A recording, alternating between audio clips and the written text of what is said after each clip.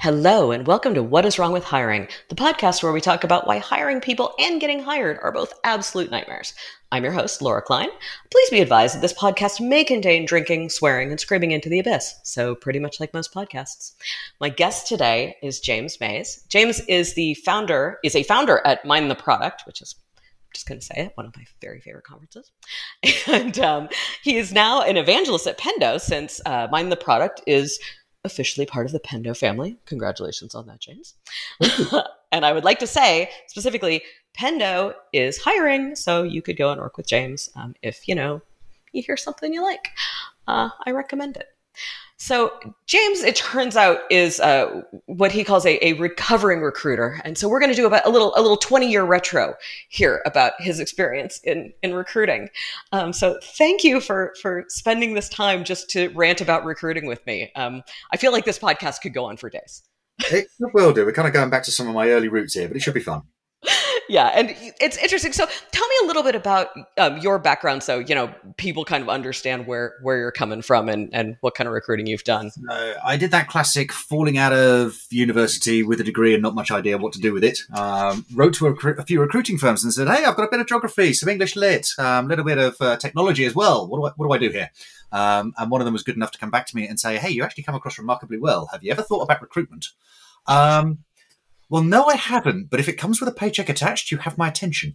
So I kind of got into it by accident, which I think is probably the way about 100% of recruiters actually get into recruiting.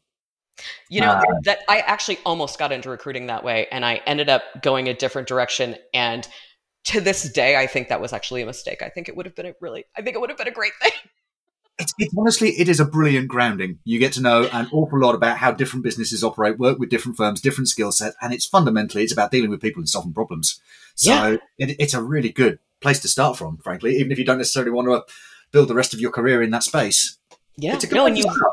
Yeah, you learn all sorts of things about other jobs because you're talking to people who are hiring people for those jobs. It's kind of like getting the inside scoop on, what do people look for when they're hiring a product manager or an engineer or whatever.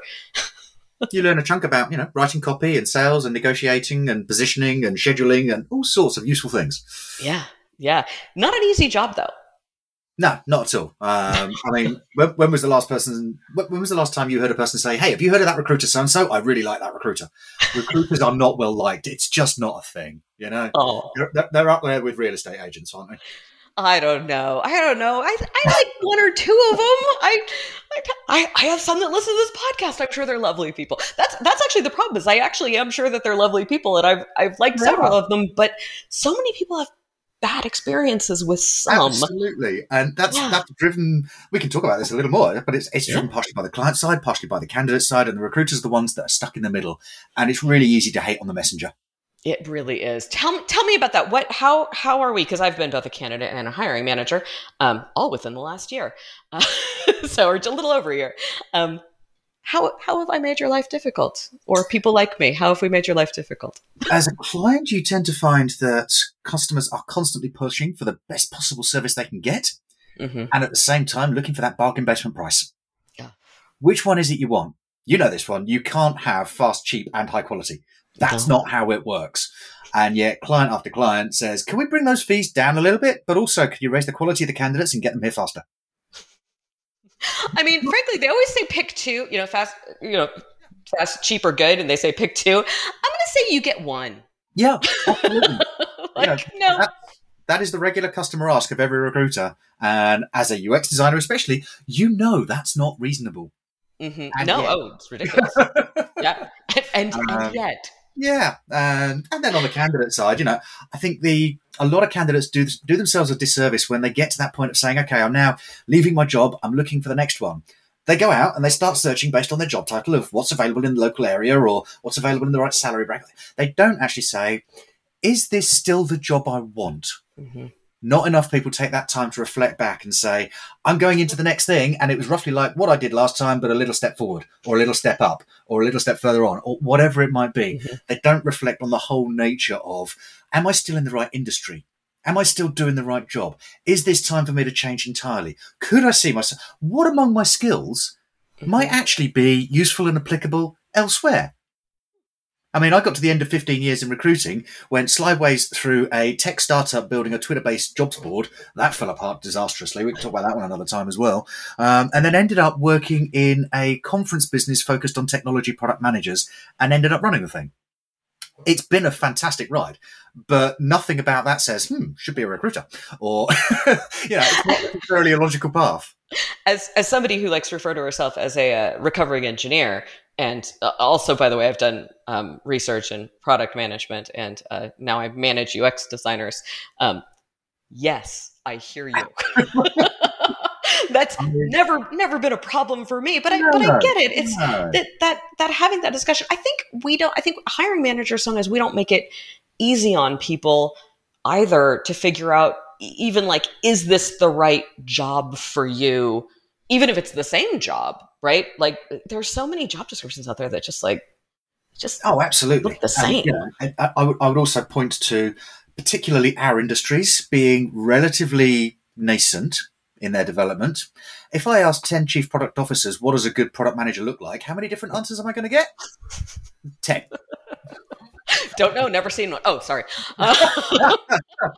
But this does not make it easy for the candidate, right? No, it really doesn't. Yeah. But I think you could very easily describe what would make a great product manager or designer or engineer on this project for which I am hiring, which is a different question. Or I'm helping a friend at my office recruit for something called an engineering development manager, which a lot of companies don't even have, a UX developer manager, and it's kind of a weird thing, and like we have to describe like, what does that person do? You manage UX developers? What's that? So coming up with that is hard. I think a lot of times, you look at the job spec particularly includes a long old list of skills that are needed and a list of skills that are relevant and a list of skills that in 95% of the person's time there won't be used. Yeah. You end up trying to find a candidate and trying to interview candidates against a laundry list of 15, 20, 25, 30 technical skills. You and I both know 90% of their time in that job is going to be focused on these one or two things. Mm-hmm. So why are we being distracted by these other 22 over here? Yeah. It's fluff. It's distraction. Yeah. Do you think some of it is that sometimes large companies are trying to hire people who will fit kind of wherever? I think that is an element to it. Sure. Yeah. Yeah, let's go with that. That's a nice, generous way out for them. I mean, and sometimes we just don't want to think about it, and it's hard, and it's the last thing on our mind. There we go. Now you're getting closer to it. Yeah. Let's talk a little bit about the problems that causes for recruiters, because for any hiring managers that are listening, James is about to explain to you why you are making your lives so much worse and so much harder than they need to be by just not focusing a little. Just step back and think about what that person is going to spend the vast majority of their time doing. Because typically it's not 72 different things. It's going to be one or two things that they spend most of their time on. It's going to be fairly repetitive. Let's be honest, if you're writing code or doing design, there's a couple of tools that you live in pretty much day and night. The other 17, 20, they're really not. They're nice to have, and that's cool. You've probably got other people in your teams who've got some of those skills too. So let's show a little bit of flex. We know what a cross-functional team is like. We can move around with that a little bit. If you get somebody who's absolutely killer in the thing where they're spending most of their time, you're going to win. Honestly, it's going to make all the difference in the world. You're going to have somebody who's super happy because they're doing the thing they love. You're going to have somebody super effective because they've absolutely monstered it and they're not being distracted by a little bit of this, a little bit of that, and a little bit of the other all over the place. And if they do need another skill, they can learn it. Training is a thing, apparently. Training is a thing. We don't have to hire. We don't have to have other companies pre-train all of our people. It's amazing. Well, that does remind me of that classic line in the training space. Sort of somebody goes up to the director asking for a little bit of budget to help with training. And it's like, but what happens if we start training our people and then they leave? Well, what happens if you don't train them and they stay? Exactly.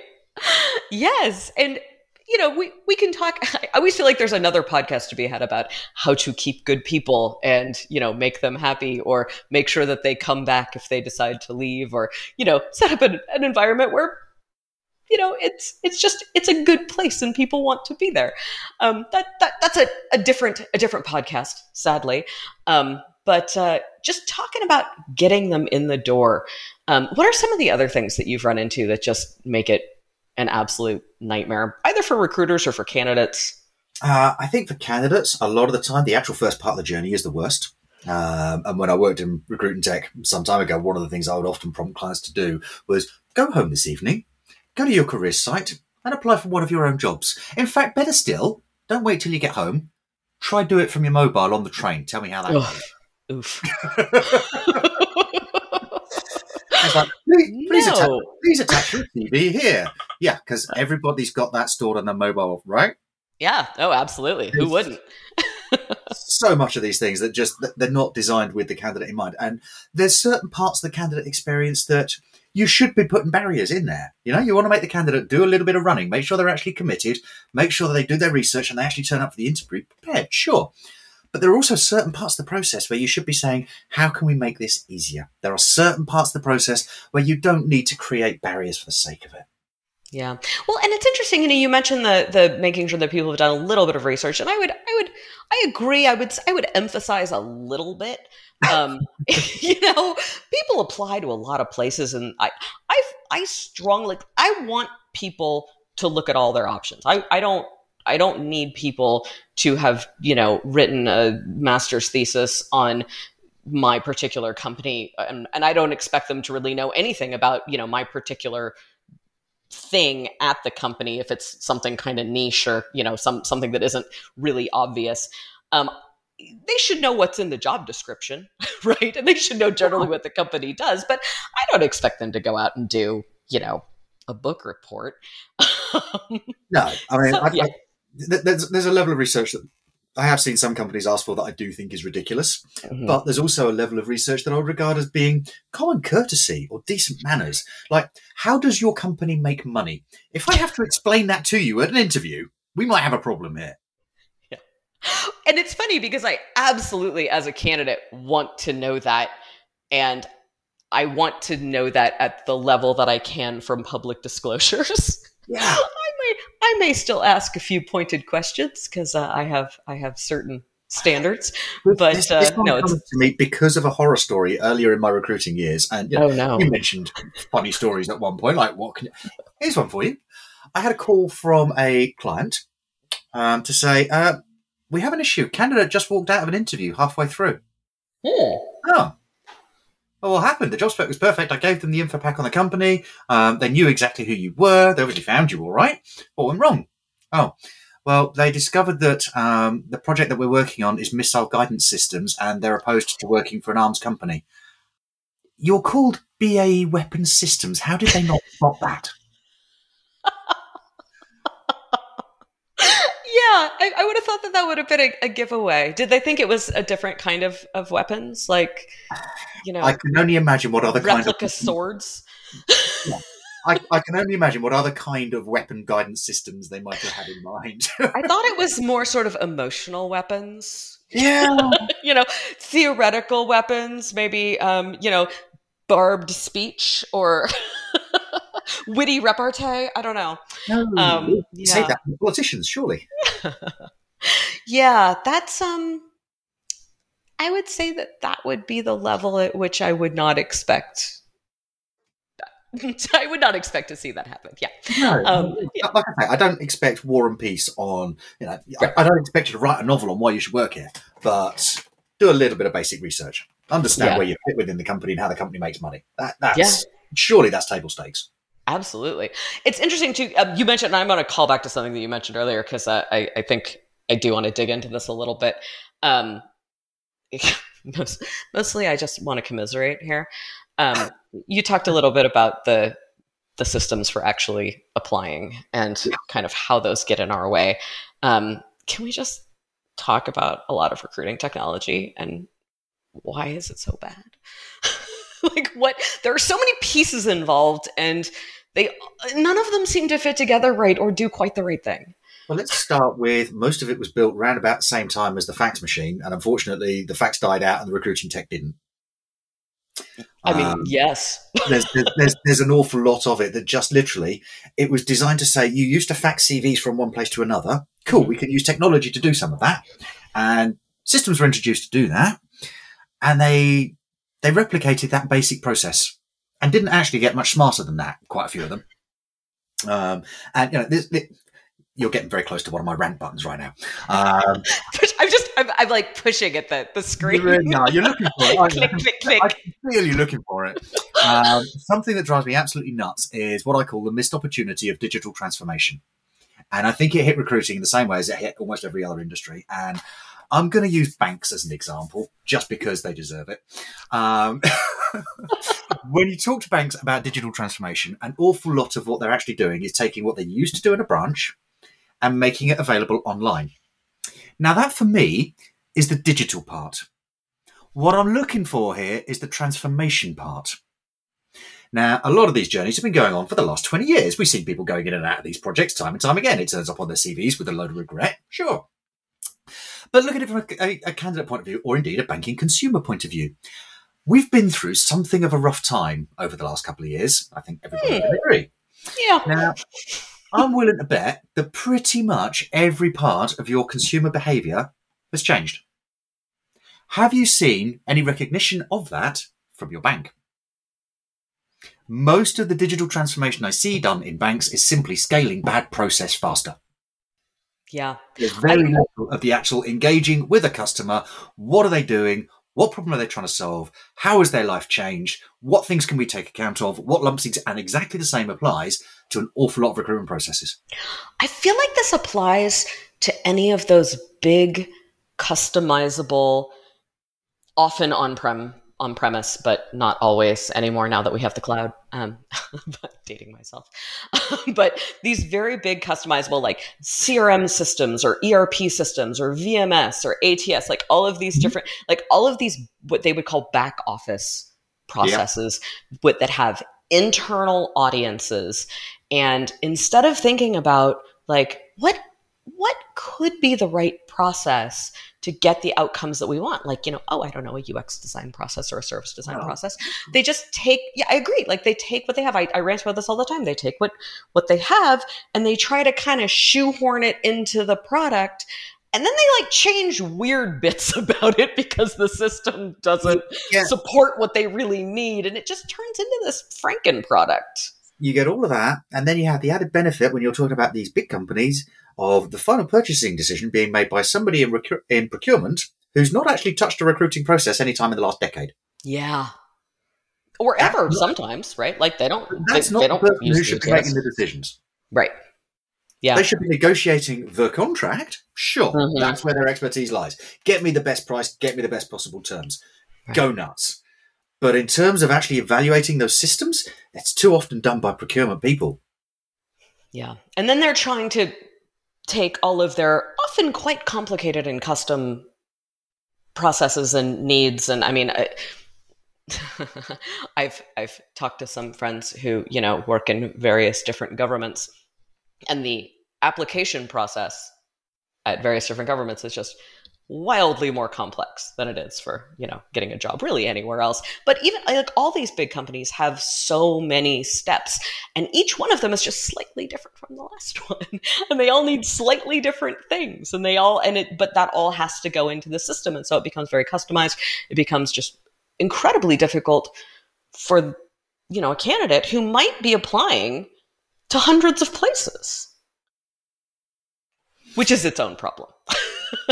Candidates apply to hundreds of places. Yeah, and there's a certain element of job board blame to be assigned here. Feel free to blame. I will not defend us. As we have the green light on this, you go back 20, 30 years, you were looking around for a job, and you would look at which employers are in the local area or within a commutable radius who do interesting things that I have some respect for and I'd like to go. And I will approach those firms. I will go find myself a job. Or I'll talk to a local recruiting agent and tell them, hey, this is what I'm looking for. It's a little easy now to go hit up a job board and say, I'm looking for a design post in Washington. A whole list of things come up. Tick, tick, tick, tick, tick, apply to all. That's just wasting everybody's time. And technology enables bad behaviours on all parts. Yeah. And then on the other side of it, that means that all of the recruiters and sourcers on, at each of those companies gets 1,000 applicants for a particular position, 995 of which are just not.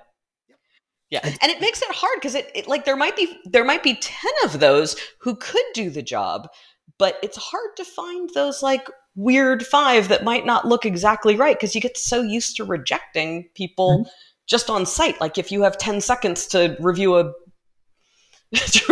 portfolio or a resume. 10 seconds is spectacularly generous. You are being too nice. That is rarely said about me, but go on, please.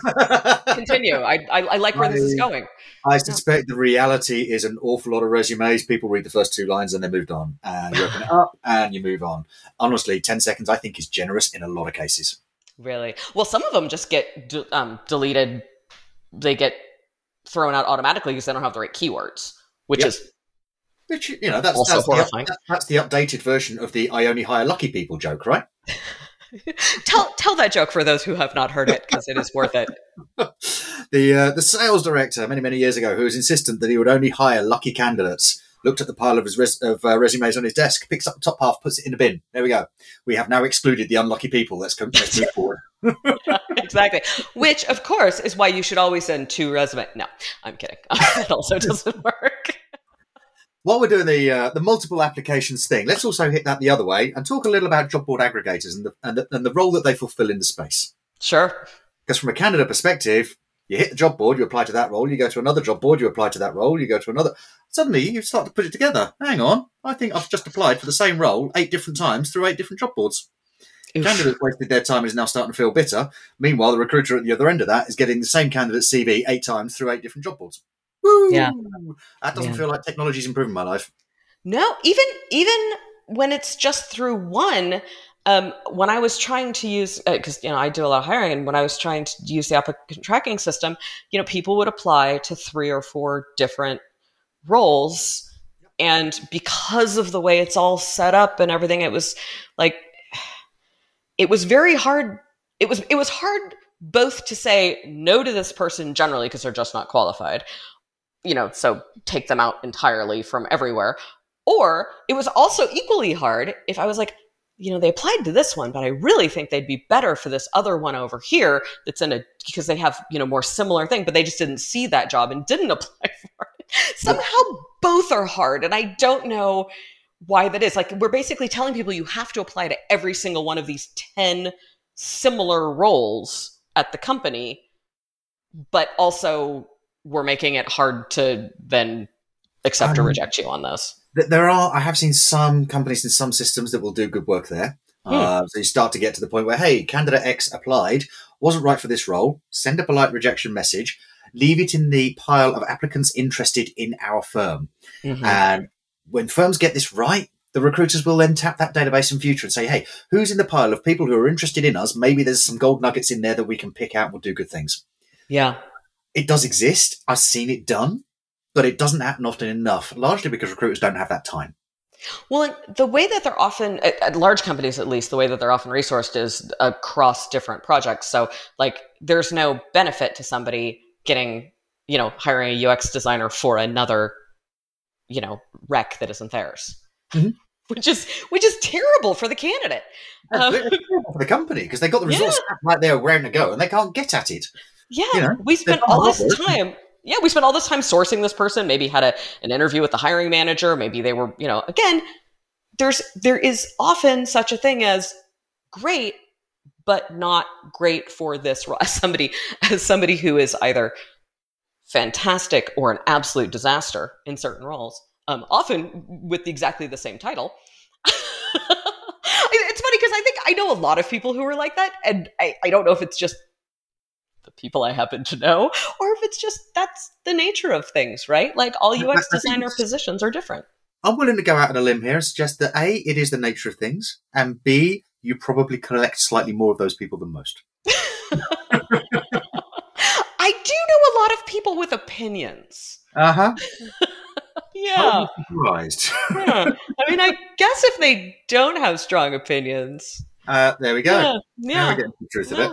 Anyway, but this is not about me. This is about Okay. this is Well, about you know, hiring managers. we're clearing a few rants out here, which is certainly enjoyable. I've not had the opportunity to do this for a while on the recruiting topic, at least. So I want to hit another one, if I may. Yeah, please. I get annoyed with the fact that we continuously refer to it as recruiting. Talk to me about that. We tell everybody that we're recruiting, and yet everything about the process is optimized for the reverse.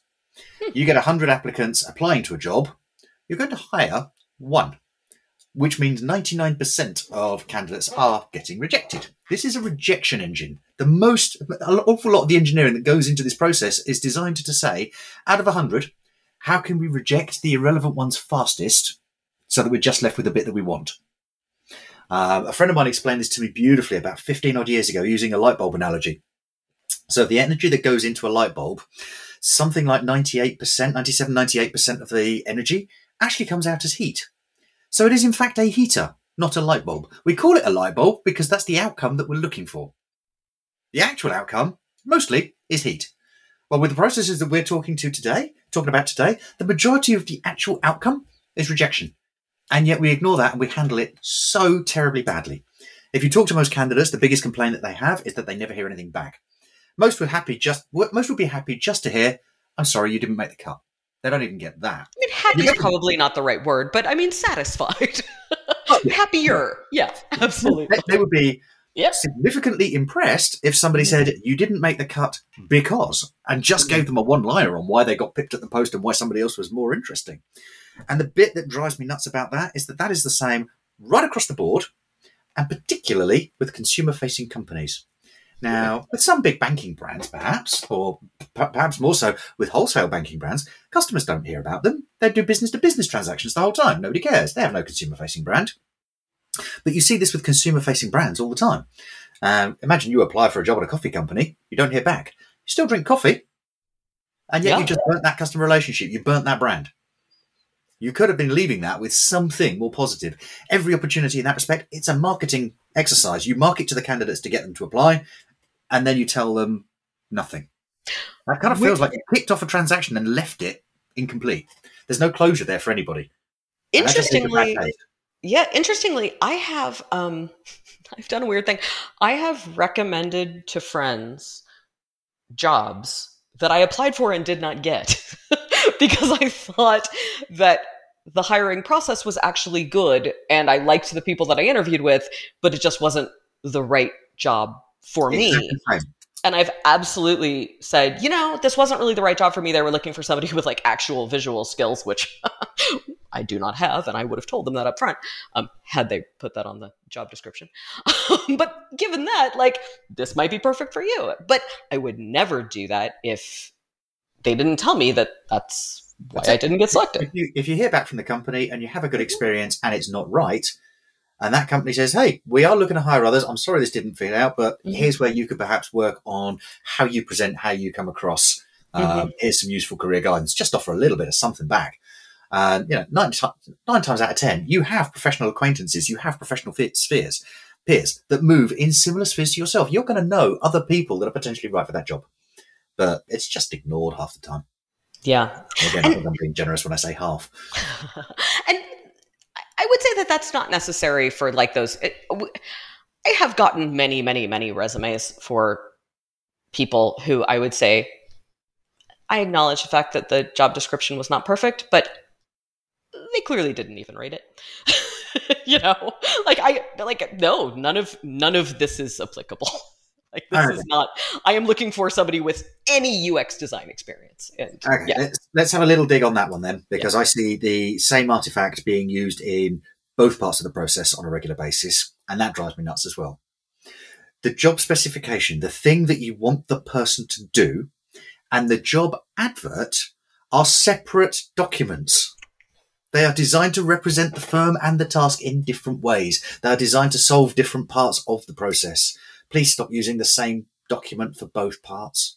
Tell me a little bit more about that. What are the two pieces and what are the two things they're meant to solve for? The actual detail of the job, what you're going to be doing on a day-to-day basis, go hard on that in the spec. That helps the interviewer figure out which questions to ask, where to dig deeper. That helps the candidate understand what they're going to be doing on a day-to-day basis. But the actual job advert, that's just designed to get people a little bit excited, give them a little taste, and get them to the next stage of the process. If you give me a 3-page job spec that tells me absolutely everything I want and then slam that on the careers page, that's not going to get people excited enough, and it's a competitive jobs market out there. I'm not saying your job advert needs to lie. That's not where we're going with this. But you need to make it a little bit more juicy than a job spec, task list, bullet point of skills. Yeah. They are different artifacts. They are designed to solve for different problems. One is designed to bring a lot of people into the process, and the other is designed to help you narrow it down and get the right one. Yeah, it's interesting. I've actually had really good luck posting like on LinkedIn and just being very clear, like, these are the 4 things about the jobs that I'm looking for, and this is what the job is. And like, that's great. You're bringing it down from that laundry list of 30 irrelevant skills to 4 things. I need you to do 4 things. This is what you have. Like, you have to have these are non-negotiable. Other than that, this is what you do in the job.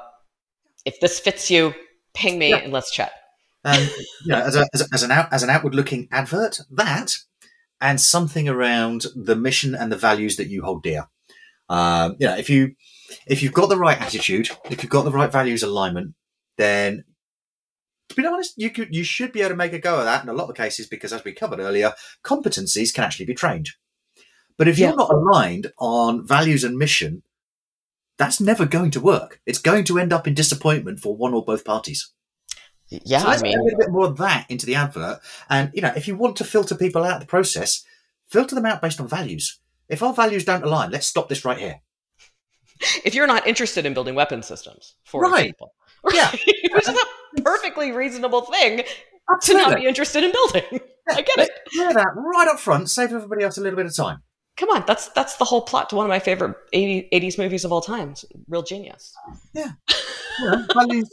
Values-based recruiting is certainly increasing in the UK. I'm seeing more of it. I don't know so much about the US market right now. But to me, getting those values right out there up front is so much more important to people, especially now, than it ever was before.